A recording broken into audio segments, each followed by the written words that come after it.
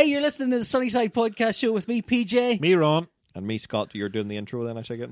Yeah. Okay. Cue the theme tune. Keep on the sunny side, always on the sunny side. Keep on the sunny side of life. It will help us every day. It'll guide us on the way. If we keep on the sunny side of life.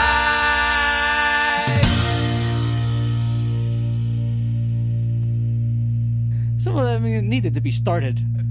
I mean, You weren't going to start anything. You you weren't going to start it. You just started straight into the topics that you wanted to talk All right, about. okay. I was primed. Right. We have talked a few times about virtual reality and augmented reality, and my pipe dream of having a cool, like a VR augmented reality studio where I've got my drawing table and the walls in my room disappear and that. And this week, I'd had a chat with a guy down at a thing called Digital Catapult, something like that. It's called something like that. Nigel McAlpine, nice guy, and he'd let me. They have this immersive lab where they've got all this VR stuff, and you're sort of walking around one big room playing. They've got a HoloLens which I got to play with, and they've got a HTC Vive, and they've got essentially all the kit. All the things. All the things. the VR and I got things. to play in one of them, and I was playing for a couple of hours drawing in Tiltbrush, which is a sort of 3D drawing app. And he put me in touch. There's a thing happening with Kainos, the software company down in Belfast, and they've booked out a mezzanine floor in W5. And the mezzanine is a big flat area that you can plenty of walking around space. And he'd said to me they're going to do something with augmented virtual reality down there, because most of the virtual reality experiences are kind of at their biggest are a small room size kind of thing. You can walk around in them, but you'd need to dedicate a big space for that in the house in a small room. Whereas the kit that Kainos have is what's called inside out tracking. This is very boring technical stuff, but it means that it doesn't need a lot of the external stuff, and you can work in a room as big as you have, so you can actually use the full floor of a mezzanine. And so that's what they have. They have this mezzanine floor, which they want to do something for the science lab. And they got in touch with, I was sort of got in touch with them, and I went down to have a chat with them. They said, look, this is what we want to do. What do you think you could do? And I suggested a thing. I think we talk about it by the time that the thing all comes off. I think it's going to be in February. I kind of went down thinking what they've got was small chunks. Different artists would come in and do small chunks of things about the size, maybe 6 foot by 3, and you'd fill that up with stuff, and it'd be like an art installation. And when I got down there, it felt like there wasn't, they hadn't really firmed up what they were trying to do. It was the funniest, because they are very technical, so everything's technical and dry and very kind of, here's how we as computer people think about this, but it's really an arty thing. The tech is only there to function as a way to deliver this art to you, this experience to you. And they hadn't really, they hadn't joined up all the experience thinking. And I kind of went, oh, well, here's the thing we could do. And I was going to suggest originally like a little wizard's den. You could walk around inside it. It'd be cool, little pots of bubbling oils and things. But I'm thinking I had a 6 foot by 3 foot space, which would be a lot to fill. But it's not. It's like a, 28 foot, it's a massive big area. And I was looking at this going, oh, this is what you've got to fill. I mean... Well, how do they do that with multiple? Did one person go in at a time, or is it multiple people can go in? 4 pieces of kit, and they're going to walk people one at a time through it. So what I suggested to them to do was, rather than inside out, I said, why not have it like you're walking around this giant dragon? So someone will put the headset on, and they actually physically walk around this big space. But what they're doing is they're walking around this vast dragon, which they can see the tail of. They can look up and see this tower, and up the top of the tower is the dragon's tail, and they can look out in the distance. So when you put this thing on, that's what you're going to see. And they're like going, yeah, that's brilliant. That's great. Let's do that. That'll be great.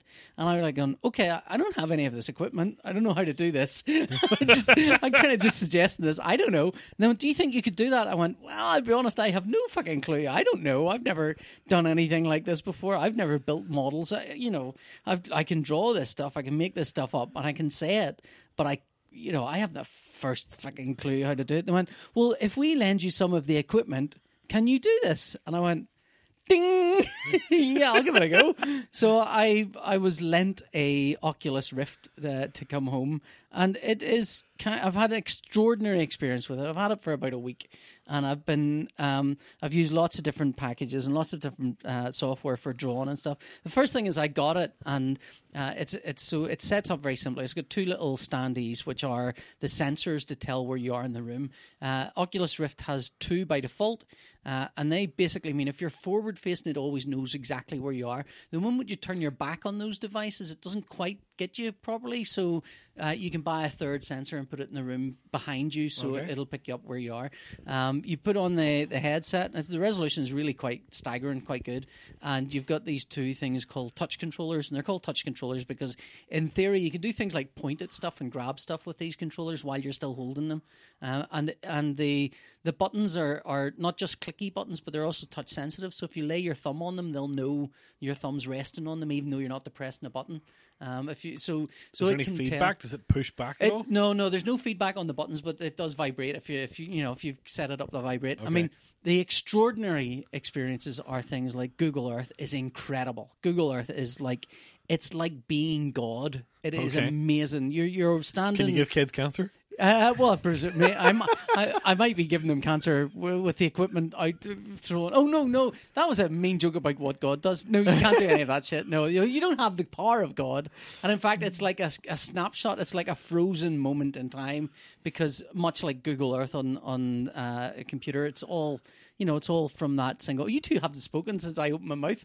That seems like the show as I remember it. I was just taking my cue from Scott.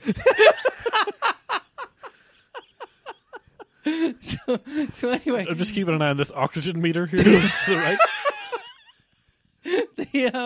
What do you call it? The Google Earth is. So as with the 3D, I'm sure you've seen Google Earth when you're doing a 3D view of the world. Yeah. You're traveling around. It's like that, except because it's fully immersive. And the thing is, if you're using things like that on a phone with VR, you can look left and right and up and down. You can look, but what you can't do is alter your elevation. You can't actually look underneath things and dip your head down a bit and stuff.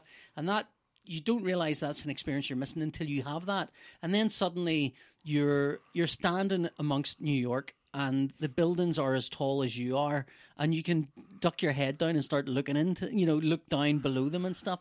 It's an amazing experience, and you're walking around going, this is incredible. And there's a button you can press on it, and what it does is it's called Tilt Earth, and what it does is it tilts the entire, if you're in the middle of New York, it'll tilt the entire Earth up like a vertical wall. Like Inception? Yeah, exactly. Well, a bit like Inception, and zooms you out as well. So what you're looking at is a three-dimensional map of New York and the Earth, because you can see the edges of the Earth left and right of you, and it just feels like you're going, oh my God, this is what they should be doing. They shouldn't be getting any art. Fuck this, just give everyone Google Earth. This will be amazing. Walking around the Earth and actually being able to go, let's zoom in on that. So that's that was kind of incredible. And then I've been sort of using sculpting. Turns out I can do the 3D sculpting stuff. I was going to say, have you ever worked in 3 dimensions? No. I've done little tiny thumb sculpts, but I find because I've arthritis now, by the time I actually ever got around to doing any sculpting stuff, it's physically harder. It's difficult. So, but I have an art style that I think is quite 3-dimensional, quite chunky, and so it lends itself to 3D quite easily. And there's like 3 different tools I used. And in the end, I've gone to Tilt Brush, which is the one they wanted to use. And what we did was we took a real 3-dimensional drawing of the mezzanine and put it in Tilt Brush. And you're able to you can scale yourself, so you can shrink and enlarge yourself, basically. The dream, finally. At last. And what it does is it shows you a little diagram of the size you are approximately, and the size goes from a squirrel to a dog to a human to an elephant to a dinosaur. And so if you enlarge yourself to the size of a dinosaur, everything's tiny around you, and you can start sculpting things. Then you shrink yourself to the size of a squirrel, and then you can get into the fine detail. Okay. So I was building the whole thing in that, and I've lost hours to that. But I've started to hallucinate, like really mild hallucinations that are not, they're not like, oh, look at the weird pink elephants. They're more along the lines of, is my finger there where I think it is, or slightly to the left of that? Because I'm sure that's happy with that. Well, All right. It's very, and I can't quite explain. Some of the other visual perception things are a bit odd because I've started to find things I look at and I look smaller than they were, which is really also upsetting. So it's been a very interesting kind of experience, I think. Okay. So there. How much would this kit be? It's actually quite cheap. It's like 350. My kids are going doolally. They want it. They want it right now. I have used it enough now to go, do you know what? The dream I wanted a VR thing and sit in my room. That dream's here. I don't want it. And I'll tell you why. Because you'll not want to come back. No, well, there's that danger. That's the first thing. That is the thing. Since the PlayStation launched the PlayStation VR, there is a recognized depression that is because all the worlds that you see when you're using the PlayStation VR are gorgeous. They're beautiful. They're gorgeous and they're glowing. Everything glows and because then you're looking. When at you come back to the real world, you go, "Fuck, this is dull." Is that one of these things where, like, ever since PlayStation VR came out, the birth rate in Japan's gone down or something? Like that? It doesn't surprise me. Like, I was this close, very, very close to buying an Oculus Go this week, which is really basically I only because I wouldn't buy because there's a new Oculus thing coming. Yeah, but the Oculus Gear. No, the Oculus Challenge. No, it's Gear. Well, anyway, it doesn't matter. But it's more geared towards games. The only reason I was close to buying it is because after watching all of the Marie Kondo TV series on Netflix, I got rid of like everything that I own and got a big chunk of CEX vouchers for old media and whatever. I'm trying to figure out what I wanted to buy, and you can get an Oculus Go for 140 quid. You guys can come down and have a go at this. I will. I've told my son I'm giving it back on Tuesday. I'm going to. I wasn't waiting for the invite. I was just going to come down. But the Oculus Go is basically Netflix goggles. That's all that it really is. There are some. There's an app called it's like VR video or something, VR screen, and it's basically for you to watch your own media.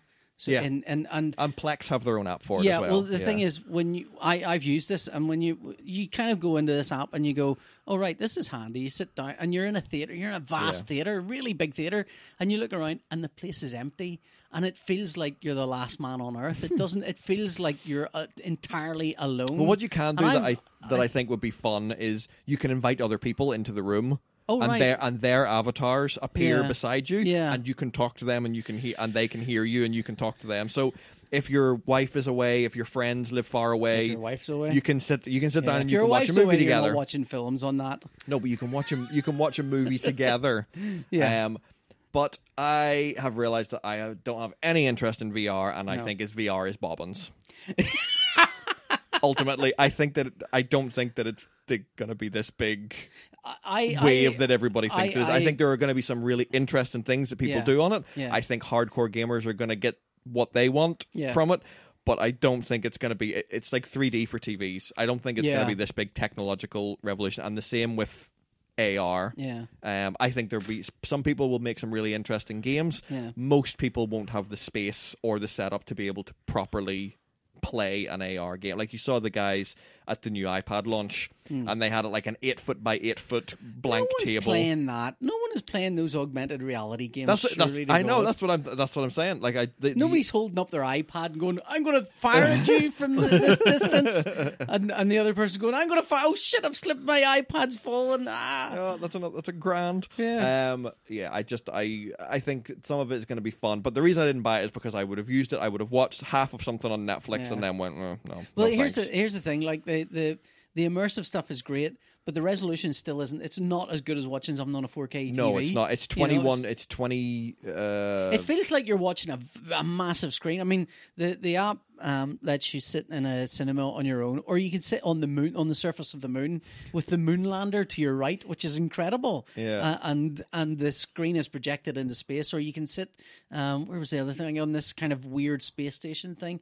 And it looks amazing. But when you actually turn to watch the film that you're watching, it's kind of low res because it's not. Yeah. Even if the display in your eye is 4K, it's still only a fractional part of that. And what's there's an effect that they get. that they call It's a But door because- screen or something, is it? something because you're so close to the screen, you Yeah. can see the pixels. You Yeah, can see yeah, the yeah, individual yeah. It's pixels. kind of- and it's- there's I think it's a door screen effect or something. Yeah, it's there's a called because name of for the effect that it's like a that's- mesh. You can Screen see door. Screen door, that's the screen word, that's door, the yeah, word, the screen door effect. Yeah, I mean, I think they're getting better at that. Yes, absolutely. And, that's I mean, one as of the those things that will resolutions- come with time. Resolutions get better; they are getting better at that. But at the same time, it's still, you're still projecting. Even if you have a 4K thing you're watching, you're still projecting that in a smaller space than 4K because it's using the rest of that for the rest. For the rest of it, it just looks bigger. It does look like a massive home cinema screen. I mean, if you're living in a small flat in Japan somewhere where the space really is a big problem, is it a I can premium? see. Yeah. I can see a major attraction to it. I just find it. I find it really antisocial. I find it really antisocial going in and going, I'm going to put this on now, even to do sculpting or something. I'm going to put this on and work in my room for 2 or 3 hours while you're all running around there. And I turned the lights off in my room because you don't need them on when you're in the room sculpting with the head. I thought I don't need the lights on It's like because Stevie Wonder Studio. yeah, well, the thing is, when you put you mark out a demarcation of where the floor is in your space, and so what happens is when you walk around that floor, if you're nowhere near the edge of it, it's fine. But once you get to the edge of it, it starts showing like a grid cage nearly, and you can push your hand through the grid cage, and it'll put a little sort of bubble of a circular bit around the cage where you're putting your arm through. But that grid cage is your this is the area you've got to work in. And so what I did was, what you're supposed to do is mark out the walls in your room or anything that's in your way. So you, in this room, for example, we're in here, you'd mark out where the sofa is and that wall and the other chairs that were there. But you'd have plenty of space to walk around here. In my little tiny room, there isn't that amount of space, but I have a lot of desks. So what happens is I mark them to where the desks are, but above the desks they're kind of they're clear, so I can still move my arms outside the grid box as long as I know nothing's in the way. But what you can do then is you can see the controllers. Generally, most apps let you see the controllers, and they're mapped perfectly. So I know what I want to see. I want a time lapse video of you working for 2 hours in your room. just in the dark, painting things in midair. That's what I want to see. Make that video for Make me. that video. All right, then I will try. I'll have to just put my phone in. I'll just do it. I'll look like a tit, but I look like a tit anyway. What do you call it? The thing is with the handset is because you can see them. They're great. I mean, if you let go of one and they come with little straps like the Wii U straps used to do, so they'll dangle off your hands and you'll see them dangling in space, but on their own, So, but your body kind of knows where they are. Your body knows where you are in space, even without seeing those parts of your body. Yeah. So when you go to grab things, if you can see them, you can grab them without seeing your own hands. That's the weird thing about it. So I would put them on a desk. So I put them on the desk in front of me, and they're just like they're hovering in midair. I turn off the light, and in the dark, I know where my controllers are. Do you have the most technologically advanced VR system, and what do you want to do? I want to see if I can do it in the dark. It's pretty Look, cool. Annette, look at me pick this up. I can't see you. I can't see this, and I can still pick it up. What are you And she's picking going, up? I can't see anything you're picking up. What are you doing? Never mind, Annette. I'm on my own. So yeah, I mean, I let my kids have a go. We have I put a couple of freebie games on it, and they are mind blowing. And Nathan puts it on. Tom's too little, so you can adjust the headset to fit, but it just doesn't quite fit him. But he can still see it. And Nathan's got glasses, and so when he plays it, it's harder to get on. So but there's it my works. question. Yeah, how does it work? Well, the thing With is, there's adjustments you can make, and you can get with the different Go, things. you get a glasses spacer with it. Yeah. I don't know if it's the same with You the can Rift get, because you it's a can get bit glass, earlier. but there's I think some of them now, not all of them, but some of them have. You can get your lenses from the opticians to fit in. You can get your prescription You can get lenses, prescription lenses to as fit the in. optical viewfinders, Okay. but it means that nobody else can use it.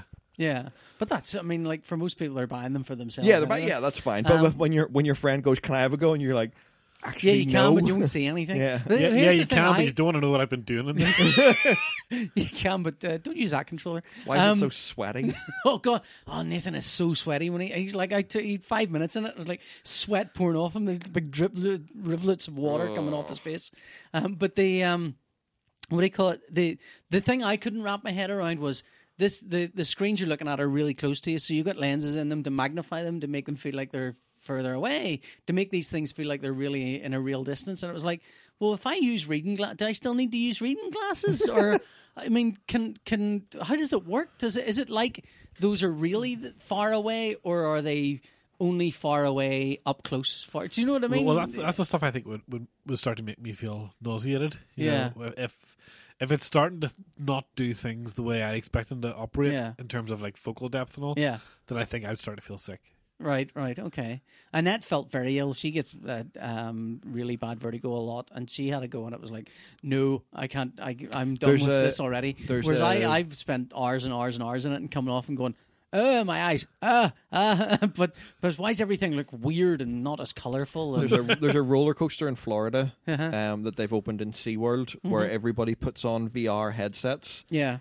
And the roller coaster takes off, and it's a proper roller coaster. It used to be called the Kraken. If you want to look it up, it's like a full loop to loop foot, but the thought of doing that with a VR headset on, it makes me feel it makes me feel immediately ill. I don't see how that would give you any benefit at all. Well, you go down underwater. I had to go at W5 had, because I was down at W5 talking about the VR stuff, and they have like a VR setup with all different things, and one of the things they have was a VR roller coaster, and I was having to go on this. It was like, yeah, this is all right. I've done a real roller coaster. It was fucking petrifying. I hated it, and I was like going on this, going, no, it's not as much fun as it is when you're playing on your own. That thing at W5, but they do move you around and stuff, which that is thing kind at of W5 interesting. bothered me because you pay into W5 and then you've got to pay an extra £6 to have a go on the VR those are, things. Yeah, they're kind of done in partnership with another company, I think. Yeah, so it's frustrating. Like whenever it's W5. Yeah, like, I know. Yeah. Anyway. W5's still great though. W5's class. Yeah, if you've got very young kids. I don't think I've been in W5 in about 10 years. It's great. They do it. Oh no, it doesn't really make much sense for you because you don't drink. But they do a W5 after dark. Oh really? Where you can go in after it. You can pay to go in after it closes, and there's like an open bar, and they do like kind of more adult themed. Make it sound like sexy time, but they do more grown up themed talks and so demonstrations all the same and science stuff. Experiments, but everyone's wearing bondage gear. Yes, yeah, that's exactly it. Perfectly reasonable. Yeah. So, right, okay. Shall we segue into something else now? Let's segue into brand new cars. I got a second-hand brand new use of an Oculus Rift. My youngest brother, who is 24, 25, went and got his first car today. Okay. And I helped. Today? Today. It's a Sunday? Yeah, today on a Sunday. He had a budget of £800 and he found a second-hand car for $500. Okay. And him and I went up to $495. And he phoned me, he says, Paul, can you come up and help me look at this car? And I went, yeah, sure, but like John knows about cars. My other brother John, he knows about cars. He's up in Newcastle. He says, no, but like I don't want to get him to come down and look at a £400 car. You know, it's not worth it. I went, okay, that's fine. The first time I bought a car, I bought my dad's. No, I bought my dad's mate Eddie with me because he was the only person we knew who knew anything about cars. Everyone's dad's going to be called Eddie. He might be the same mate, but no. Like everyone's like my family do not know about cars because no one in my family drove a car until I think my brother Mark maybe was the first person to drive, but he left home. And then I was the first one with a car in the house. So nobody in my family drove a car, but my dad always knew someone who would drive cars for him. And so it's always been, it's like the first person with a license, first person with a credit card and all this stuff. And I know nothing about cars and I've never been interested in them at all. But my parents never drove either. So it was kind of, odd. So I took him to look at this car. And I'm like going, I don't know anything about cars. And we went up and it's a silver Toyota or whatever it is. Some silver car, similar, very similar looking to mine. And he went, I just want you to drive it because I don't know anything. And I'm driving this car around going, I don't know any. Seems like a car. I don't know anything about it. And then we phoned John and John's like going, oh, check the clutch for this. And check that. I'm going, no, I'm not going to do any of that. Look for sludge around the oil. I probably wouldn't know it if I saw it. And he goes, one of the first things you got to check is put it in second, try and start the car, and it should conk out because what will happen is if the clutch is good, the car will try turning over and it'll conk out. Yeah. If the car is bad I don't know what happens. I don't know. It goes on fire. I don't know. He never filled in that bit. Although one thing I did know was that we were on a slope, and so if it was in 2, it would probably start again instantly because it would kickstart itself, it would hill start itself. And so I was like, there's no point doing that. So we went in to chat to the guy, and there's a crack on the back bumper, and he goes, I'll knock £100 off it. So it's 400 quid. It looks like, this is great. I'm going to buy this car. Let's get this car. I went, all right, let's go and talk to the man. So I get in, and like there's a few things. First of all, we go into this guy's house, nice house. He had a little statuette of the two Laurel and Hardy there. And I thought, I'll ask him about the film because the film's coming out, and I can't do small talk. I don't know if you've noticed this about me. I have no facility for small talk. I thought, I can do a small talk on this. It'd be like a TED talk, but it would be close. Close to small talk, because I know he'd be interested. So we get in, and I'm chatting away to him, and he goes, it's my daughter's car. I was, you can see Laurel and Hardy, and just sign that. I signed that, and I said, I've got 2 keys here. So there's a key for you. Look, and you can give the other key to your dad. I went, oh, hold on. I am not his dad. I am not his dad. Fair, well, hang on. I am not his dad. I am his older brother. Now, fair point. I'm much older brother. 25 years older than him, but I'm definitely his older brother. So I'm going out. I'm saying, like, I can't. The audacity of that man to say I was your dad. He goes, well, to be fair, you didn't help it. I mean, first of all, you started talking about the Laurel and Hardy to him, and going, "Oh, you and I are about the same age. We went to see, would have seen Laurel and Hardy on BBC Two." I went, "Okay, that's a fair point." And also, I was buying a car from his daughter, who is older than me, so that seems a reasonable leap to make. And I'm like coming out going, "Fuck's sake!" There's the same age gap between me and my dad as there is between you and your brother.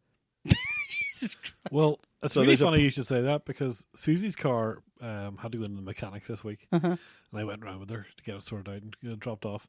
I just gave all my details to the guy to call, because, I mean... he said, I'll send your dad a text. Well, he phoned me and said, Mr. Abernathy, just giving you a shout out about your daughter's car. Oh, that's so much better and also worse. Well, I mean, I remember thinking in that moment, there's a win for somebody in here. I'm just not sure it's me.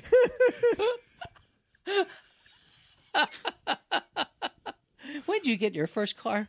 On my 18th birthday, which was also the day I passed. Gift? I passed my test that day as well. My mother had her old car sitting in the driveway, basically waiting for me to take it when I passed my test. I see people inherit cars. And what about you, Scott? I didn't pass my test until I was 24, 25, and I bought my dad's car. For the same price he sold it to, he bought it for. Your family are cutthroats. Nobody passes anything on for like, you can have it for cost. No. It's like, you can have it for cost. I thought my dad was bad, like everything's cost for him, but no. Oh, that's well, yeah. I had to go out and buy a fucking car from some backstreet vendor. No, actually, to be fair, I bought my dad's car, which is it was a fine car. It was a Peugeot 206, and then whenever I was getting rid of that, then I bought my sister's car, which was a Mini Cooper. And then it wasn't until after that I actually had to go to a dealer and buy a. And that gets really annoyed. She goes, nobody everyone else has family and friends that they can get things off, and we've got nothing. Everything we've got, we've had to get ourselves. There's no car to be handed down to us. There's no house that we're going to inherit when we're rich. There's nothing. Nothing. What about Annette's parents? Nothing. Well, their house. We're not getting. Annette's mum is like 11 years older than me. And I were talking about it. She goes, "Do you know there's a good chance?" She says, "My mum, her mum's 15 or 16 years older than Annette." Now, my mum was 16 years older than me as well, so that's and Annette's going, "There's a good chance like I could die before my mother." Because by the time I'm in my 70s, my mum will be in her 80s. So there's, women can live to that. So it's not like there's a chance I'll never inherit anything because I'll go before she does. There's a chance my mother will inherit my house from me. So nothing. We get fuck all. We had to earn every single thing. There's gotta Luke gets all my shit. Anything I didn't have, exactly. he There gets has to be the provider family. there has to be the provider. We don't have one. No, you are them. But my dad would buy and sell everything else, everything he ever had. Oh God. At Christmas, we were talking about a book I used to own, which was a beautifully illustrated first edition of Wagner's Ring Cycle, illustrated by Arthur Rackham. I bought from my dad. That was £100. That I eventually decided I didn't want anymore because I couldn't do anything. I was like 18. I was 22 or something. So I gave it to my dad to sell. Disappeared off his stall. Somebody stole it, apparently. Never saw the money for that. Fuck. You know, I was... we were talking about that at Christmas. Well, them hoodies are big into Wagner. It's like, oh yeah, here, do you want to buy a Wagner? Lipstick. Check out this wanker book.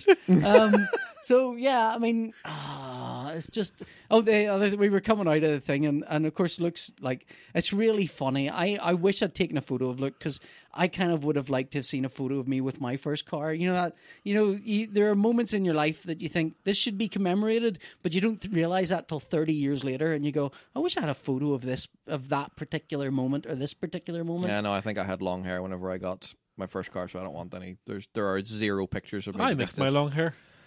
I forgot about your long hair. I had super long hair. Yeah, no, there are 0 pictures. That's not true. There are 2 pictures that I know exist, and they resurface every once in a while. Would upset anyone. It's the lack of beard. Yeah, that's true as well. Actually, who's this charming girl? Look at that sweet little girl. How happy she is about her first car. Yeah, I've sort of been struck by everyone's been doing these hashtag. 10 years later. 10 years. Or it was. What is it? What's the period? It's the one about Facebook and puberty and Facebook. Puberty and now. I was 20 years out of puberty by the time Facebook turned up. I just don't have photographs of my stuff around then. We didn't hang around with cameras back then. My late teens and to like early 21, 22 fall in between like a gap in space time where people were just starting to get digital cameras, but they were really expensive and massive, and there was no cameras on phones. Yeah. So there's like a weird period in my life where there's just nothing. Well, my first digital camera, I was well into my 20s when they became affordable to buy, so that doesn't count. Yeah. There are photographs of me around puberty, but I don't have them. Yeah. They're all with parents somewhere. Other people took photographs of me. Yeah. They didn't take a photograph of me because there's that photograph of you the way they do now. Actually, I did save a picture of mine. I probably won't upload it, but I'll show you guys. She's very pretty. I mean, to be fair, I've got a skinhead in that picture. So Look at that big smiley face. You'd never tire of punching him. We're showing Scott is now showing a picture of her. That'll be a Patreon exclusive. That should be a Patreon exclusive. That's me. I think that's first year of high school. That's just before he finds out about the birds and the bees. Yeah, I think that's first year of high school. Oh my goodness! Somebody said to me about the stuff they teach them in school nowadays, and I go, look, my son, I can't even imagine the stuff I learnt about in school when I was his age that I would balk at if someone told me my son was learning. I remember the stuff that people would say to you afterwards. You go, do you know what a girl's fanny looks like? And you go, I don't know. And they go, it's like this, and it would be what is that? Stay away. Or what did they do? That thing where they get 2 hands together. The 2-hand thing, and they go and they put the 2, or they get the other. Well, you definitely don't believe this, but where they get chicken wire and rub it against their hands and go, that's what boobs feel like. They'd get chicken wire? Yeah, and they'd rub either side of the chicken wire with their hands and they go, that's what boobs feel like. Oh, rubber, okay, yeah. They didn't call it, they called it Diddy wire. They didn't give it its proper title. This kind of ties into what I've been watching this week. I begs to. So yesterday I binged the entire first season of a new Netflix show called Sex Education. Oh right, the Gillian Anderson show. Yeah, Gillian Anderson's in it. And, it's Asa Butterfield, or Assistant State Attorney Butterfield. It's a really good show. It's really well written. It's very funny. What is it? Because I mean, it seems a bit. I don't know what it is, but I read someone saying, it's like something. It's like a school set in the 80s, but the technology's from the 90s. Yeah, the period of when it's set, it is set currently. Right up to date, but everyone's dressed in whatever they want to wear from like the last 30-40 years. Right. The music in it could be anything from like the late 70s to now. Okay. But the story of it is Asa Butterfield plays a teenager who is the son of... Asa Butterfield was the actor in Ender's Game. Yeah. His mother is a renowned sex therapist. Played by Gillian Anderson. And he goes off... He's at school.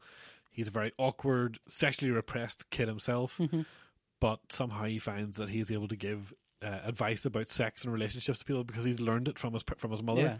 And another girl at school decides with him to monetize this, so they start a sex clinic where people come in and get advice, and it's really, really good. Is it comedy? Is it? It's very much a comedy. Okay, but it has all of the social issues that you'd imagine in something that came out today. Yeah. There's a really good third episode's really good, where one of the characters goes for an abortion. It's not like it was in Grange Hill, right? You know, they managed for Grange Hill properly. Well, they still managed to find humor in the situation, but there's also a lot of pathos, and it's the best depiction of that sort of thing I've found on TV recently.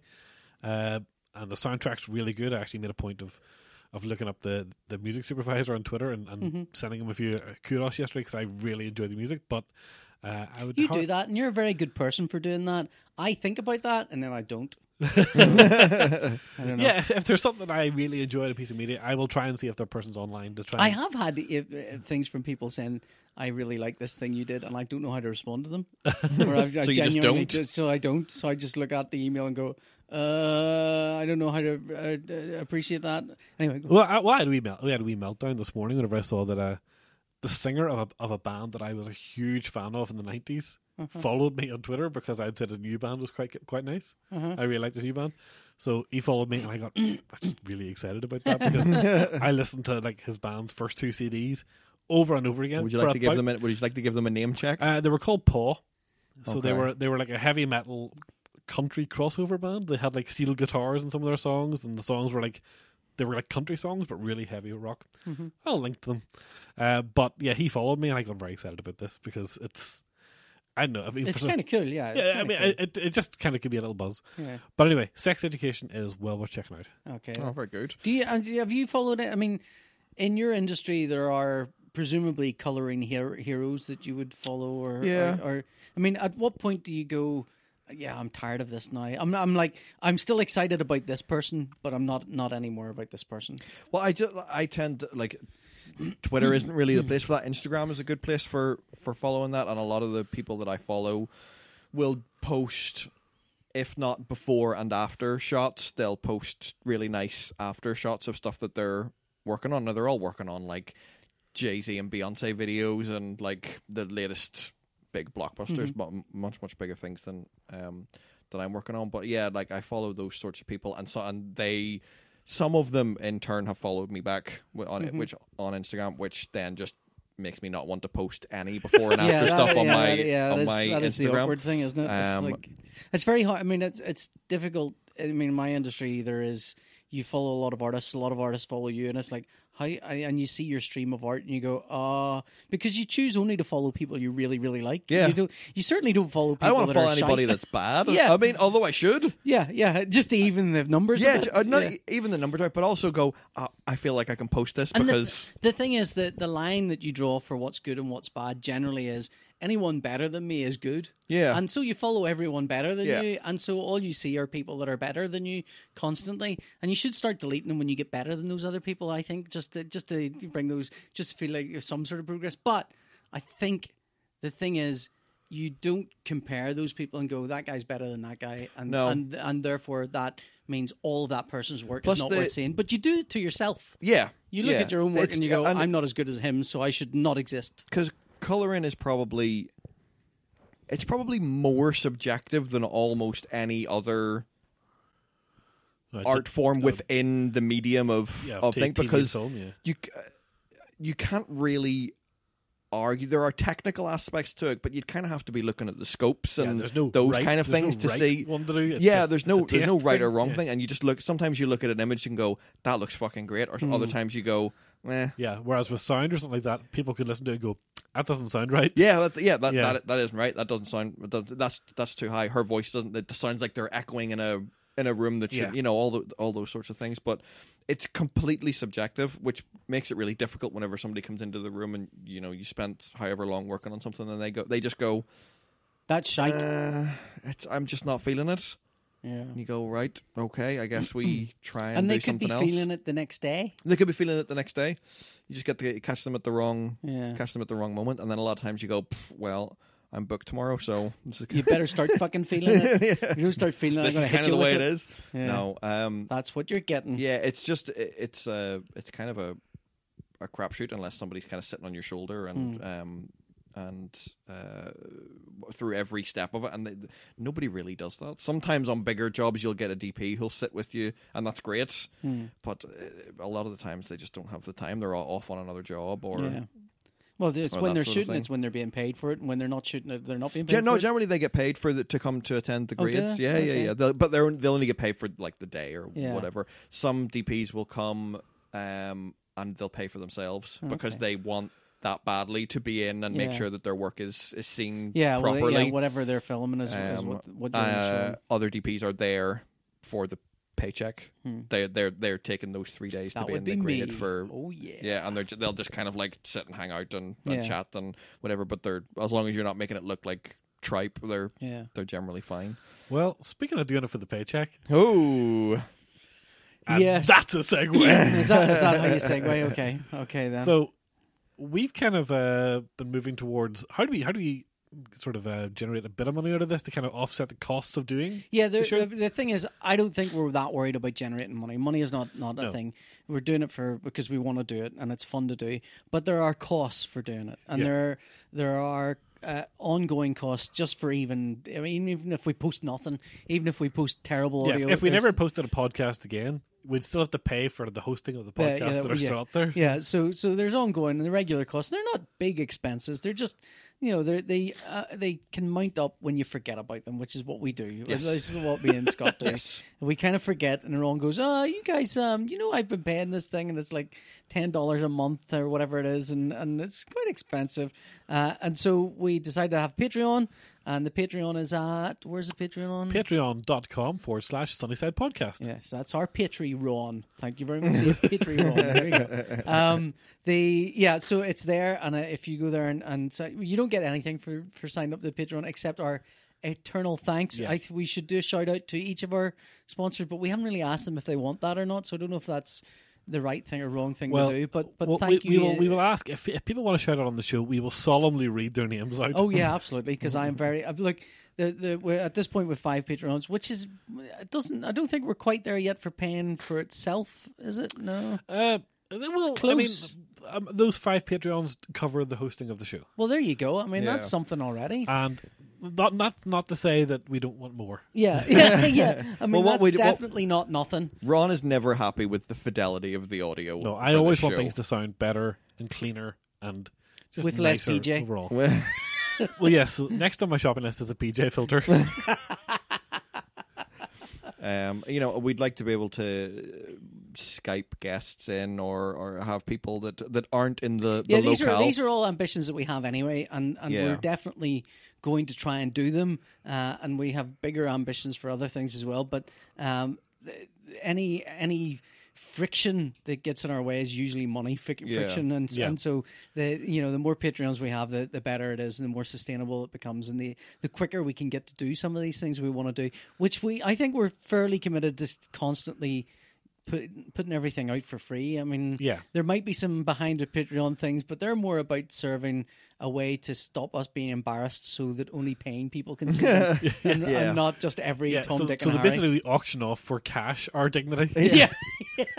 So there's never going to be, you're never going to not get the episodes. The episodes are always going to be up on Friday. There's never going to be Patreon only episodes. There may be some behind the scenes bits there might and be some Patreon only content that they get, but your episode will always be there on Friday. And if photos of Scott, if Ron beardless, if you think that me in a gym bench pressing, stuff like that, are 6 or 7 hours a month. You keep adding an hour on content. No, we usually do like an hour and a half a week. I'd say it's about between 4 to 6 hours. 4 to 6 hours a month. If you think that 4 to 6 hours a month is worth your $4, your hard-earned $4, then I mean, if you think it's worth more than $4, there's nothing on that page that'll stop you donating more than $4 a month. I also intend to put the back catalogue of the previous Sunnyside Comics podcast on the Patreon. All of the ones that will not get us in any way litigated against. Yeah, I think putting them on the Patreon is the sensible thing anyway.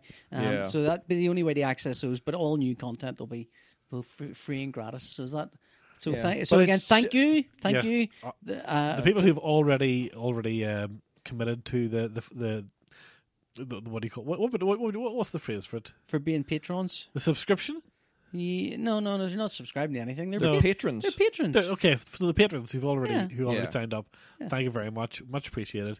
If you haven't signed up, I mean, don't feel too guilty, but you're not as good a person as those other people. Let's just say there's 5 people all covering your ass. You really, I mean, if you can live with yourself, that's fine. But I don't think I could. I mean, I was going to try and go down the positivity route. Like, don't worry about it. It's January. Everybody's a bit scared. But no, you two are just like. If you want to be good host, bad host, I can do that. Oh yeah. No. Look, it's cool. Either way, it's cool. But we know who our friends are, and we'll probably mention it every week. But sorry, don't get tired. Don't get bored. Patreon of it. exclusive will be no mention of the patron. Oh yeah. It's like YouTube Red. Yeah. Oh God, that's dead annoying. That YouTube everything requires you to click. No, I do not want to pay for this, and it's fucking expensive. But anyway. It really is. I think YouTube Red is much dearer than it needs to be. If it was $4 or $5 a month, that would be a totally reasonable thing to ask of someone per month. Yes, it would be $4 a month. But I think perfectly reasonable. $10 a month for essentially just. But it's 14, isn't it? Not $14.99 or something. Has it gone up again? Yeah, it's $14.99. So they bundle it all together now into Google Music and YouTube. You get the music as well. Yeah. So yeah. It used to be you could pay $10 a month just to have the ads taken out of YouTube. Yeah. Certainly, as soon as they rolled out that service in the UK, I noticed the ads way more. Yeah, there's way more ads. I mean, ads were starting to crop up 2-3 times during some of the videos. Like normally I used to get an ad at the start, either skippable or unskippable, which is fine. But when I'm listening to my ASMR and all of a sudden there's an ad in the middle, it really puts you off your stroke. That is you're feeling very relaxed. And now an advert. It is not great. But we don't have any of that here at the Sunnyside Podcast Show. Yeah, let's move on from there. That's enough patron talk. It makes PJ really uncomfortable. All right. Shall we do pick of the week? Yes, picks of the week. Pick of the week. Why did you both just look at me straight away? Because you've already talked about a thing. I kind of feel like I've already shot my load with sex education. You always shout at me because I just steam barrel every conversation and go, I'm going to start talking about a thing and make it about me. And so, I mean, that's why I looked at you, because I want you to go first and not feel in any way like I'm hogging the entirety of the conversation. So anyway, my pick of the week is a show called Timeless. Go ahead. You go ahead. God, is it Timeless? Yes, Timeless. Oh. Weird. I like Timeless. I flipped past that on Netflix the other day, and I just sort of wondered, had any of you watched it yet? Because I was going to ask about it. Yeah, I recommended the first series, I think, a while ago. The first series was on, and the second series went on the. I can't believe we're doing his pick. I can't believe that we're actually doing his pick. Look, I think you're just gonna roll with it because I saw how it worked. It was one of the best magic tricks I've seen in a long time. Scott, by all means, go first. Anyway, here's mine. Kaiser fucking Soze over there.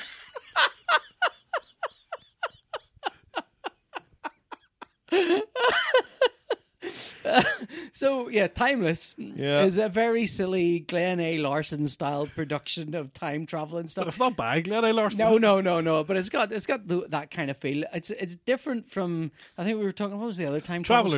Travelers, is the other time travel show. Travelers is about time travelers from the future. I keep thinking Travelers about gypsies. Well, those are two phrases you're not supposed to call the Roma people. Okay. For goodness sake, you have to apologise. Travelers out. What? The Travelers out? Maybe it. Travelers is fine. I don't know. It's just gypsies. Yes. It's just tramps and thieves. Those are the three things. So you're desperate to sing that now, aren't you? Look at you. You just really want to burst it. Go on. I'm holding back. So Travelers has them all coming back to the present day and altering time for whatever reason. Doctor Who has people traveling through time and doing all sorts of things, but very rarely do they interact with famous people through time, and when they do, it's always a signature episode. What do you call it? Timeless seems to be constantly, we're going to go back and meet someone really famous and alter history. Really? Yeah, the first ep of the second ep has them going back to try and stop the Abraham Lincoln, or during the Abraham Lincoln assassination thing. Yeah. But what I think it does that's really interesting is that it goes back, and sometimes the missions don't succeed, and when they come back to the present has changed. So they, they go back to prevent the assassination of someone, and they sort of prevent it, but things change a little bit differently, and they come back to the present, and suddenly somebody who was alive is now dead, or somebody who was dead is now alive, and they can't quite keep a grasp of what their present is, because at this point, and sort of I'm midway through the second series, one of the main characters, who his entire motivation has been that his wife died. He comes back and discovers he goes away back in history, comes back after a mission, and it turns out his wife is now alive. His wife phones him on the phone, so something's happened when they're away. So it's a bubblegum kind of show, but it's utter nonsense. Yeah, it's full of mad conspiracies. The Reichenbach, is it Reichenbach? Or you say it like you've watched it all. I watched as much as I could stomach. When the time machine is ludicrous looking. It's cool. That big dome thing? Yeah, it's a big ball, dome, and it's got two big chains that run around the outside of it. But there are two time machines. There's one of them. There's a time machine. Sexy Doc from ER has a time machine. There's a proper time machine. It's you went for any of male, female. Anyone from ER. Yeah, it's Klitschko. No, not Klitschko. The foreign one. Is he from ER? Gordon Ivanovic? Yeah. Okay. Yeah. Yeah, well, I think he's the bad guy in the first series. Yeah, but of course that all turns around in the second series, and well, I'm not gonna watch it. Yeah, so yeah, there's this big conspiracy that's these people are trying to go back in time all the time. There are two time machines. There's the original time machine that was built, and there seems to have been something that happened with that. And then the second time machine they call the Lifeboat, which is one they built sort of kind of piecemeal and doesn't quite work as well as the fancy one. But the bad guys have the fancy one, and they're going back and altering history, and the good guys have the good one. Quantum Leap's got so much to answer for. It really does, yeah. It's very Quantum Leapy. That was a storyline they tried to bring in near the end. The Evil Leapers, and they seem to have better gear. Yes, yeah. The Evil Leaper was a girl, wasn't she? Yeah. Yeah. I mean, it's good fun. I think it's never going to answer. There's a lot of interesting things about time travel and time paradoxes that it's raising that it never really is going to answer, and I know it's never going to answer, but it's unusual for a bubblegum show about time travel to even raise these questions. I mean, at this point, it's like they go back in time, they come back, and their presence is altered because there's an episode where they go back in time to stop Kennedy being assassinated when he's a kid. And they accidentally bring Kennedy to the present, and now Kennedy's been in the present, and then they go back in time, they come back to the present, and they get out of the time machine, they go... there's another episode where they go back in time to stop... it's like an Emily Pankhurst style suffragette making this big speech in our present that's a real person, and she ends up, they go back in time to stop her being assassinated, but she is assassinated. Somebody else makes a speech instead. They come back to the present, they come out and go, oh my God, who's president? And did Hillary Clinton win? They go, no. And it's like, oh shit, is that what? Donald Trump's president. Is like, what the fuck? So it's very. So they're trying to pass out we're in an alternate timeline. You don't know. That's the thing. You don't know. So and it's playing with these things. I mean, I'm waiting to see where it all goes. I'm only about midway through. Quantum Leap. And I'm enjoying it more. Spoiler alert! I'm enjoying it more than Trump. It was aggressively cancelled. Oh no! It was no. It was brutally cancelled. Oh, no, there was an online petition to get it brought back, they were like, "Fuck no!" And what do you call it? It's got handsome one of the guys who was up for being the first Black Doctor Who. What's his name? He was. God, what's his name? I don't know why David Oyelowo. What's that? David Oyelowo. No. He's always been in the Numberwang sketches. Oh, Johnson from Peep Johnson Show. From Peep Show. Johnson. I forgot Johnson was in it. Johnson's in it. He's Johnson's good. He's amazing. Fun. And so, yeah, I mean, I really enjoyed it. And it's interesting how much of the stuff's compounding all the time travel stuff. Yeah. So it's not like we go and have our time travel adventure and you watch the time travel adventure. It's like we go have our time travel adventure. Things don't go quite according to plan. We come back to the present. The present's now altered. Oh, fuck. We go back in time and we go... It's amazing how many of these shows are just variations on that Star Trek episode, The City on the Edge of Forever. Yeah. Which is, maybe one of the best feel like original series ones. Might listen to what you've said about the show and think it's good, and then go and watch it. So Scott's pick is don't watch It's Travelers. to definitely not watch Timeless. PJ's synopsises of the 4 episodes that he mentioned all involve assassinations. That's generally true. not what they're trying to do. Yeah. They're generally just chasing hot ER doctor through time. No, in the first series they are. In the second first series, second yeah. series has changes a fair amount. Yeah. It's a different doctor. Yeah. No, he George Clooney in the second series. They lay down stuff in the first series that pays back in the second series, I think, as well. I mean, there's a lot of stuff laid down that is kind of, I know this, and To be honest, but if you the made it brutal from season 1 cancellation- if you made it from season 1 to season 2, you deserve that little treat. That's their little gift to you. Well, do you have an actual pick, Scott? I do have an actual pick. well, fuck you, fuck you. I feel like you're just being aggressive about that because I said it. No, to be honest, PJ, I'd be surprised if you watched this show at all. What I think you do is you have it on whilst you're drawing. That's how I watch things. That's not watching. That's how I watch That things. is the antithesis of watching. You're actively not watching. But I always think you. most of the stuff you watch is while you're working. Yeah, but I normally watch repeats. Okay. I normally I'll listen Something to. you've seen before. I'll listen to the West Wing episode. That's fine for you. For stuff That's that I've for already you. seen, yeah. Not for stuff that I've never seen before and now want to recommend to people. Well, I recommend watching it while you work. There you go. So I've covered my ground. What do you want? Oh, what have you got, Scott? A while ago on the show, we talked about BT Whole Home. Yes. The Wi-Fi discs to give you a mesh network. I'd still like one of those. But... BT emailed me last week and said, "Hey, your contract's up. How would you like?" They didn't call it Whole Home, but how would you like a new Home in your hub? A whole home hub? A hub for your whole home? How would you like a new hub and this black disc thing that will create a mesh network in your house?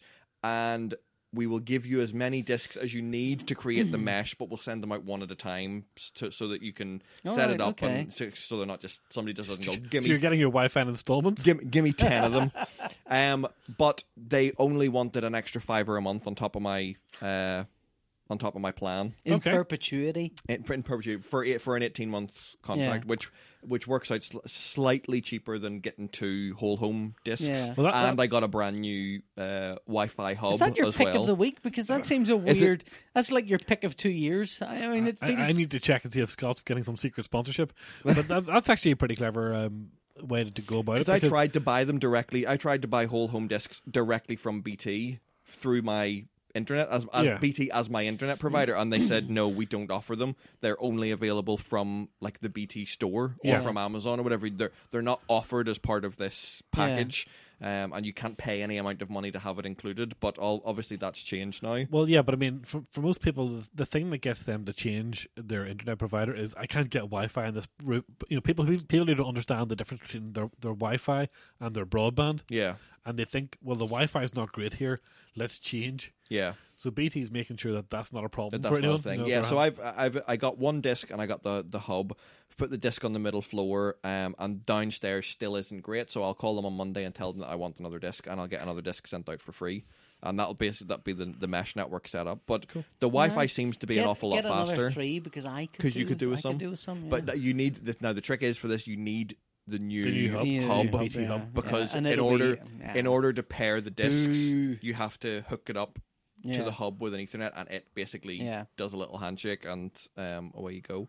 Yeah. But it's very good. I mean, I was getting like 80 meg across Wi-Fi. Like your complaint about my pick of the week was that I don't really watch that show, and your pick of the week, it doesn't feel like a thing that you would pick in a week.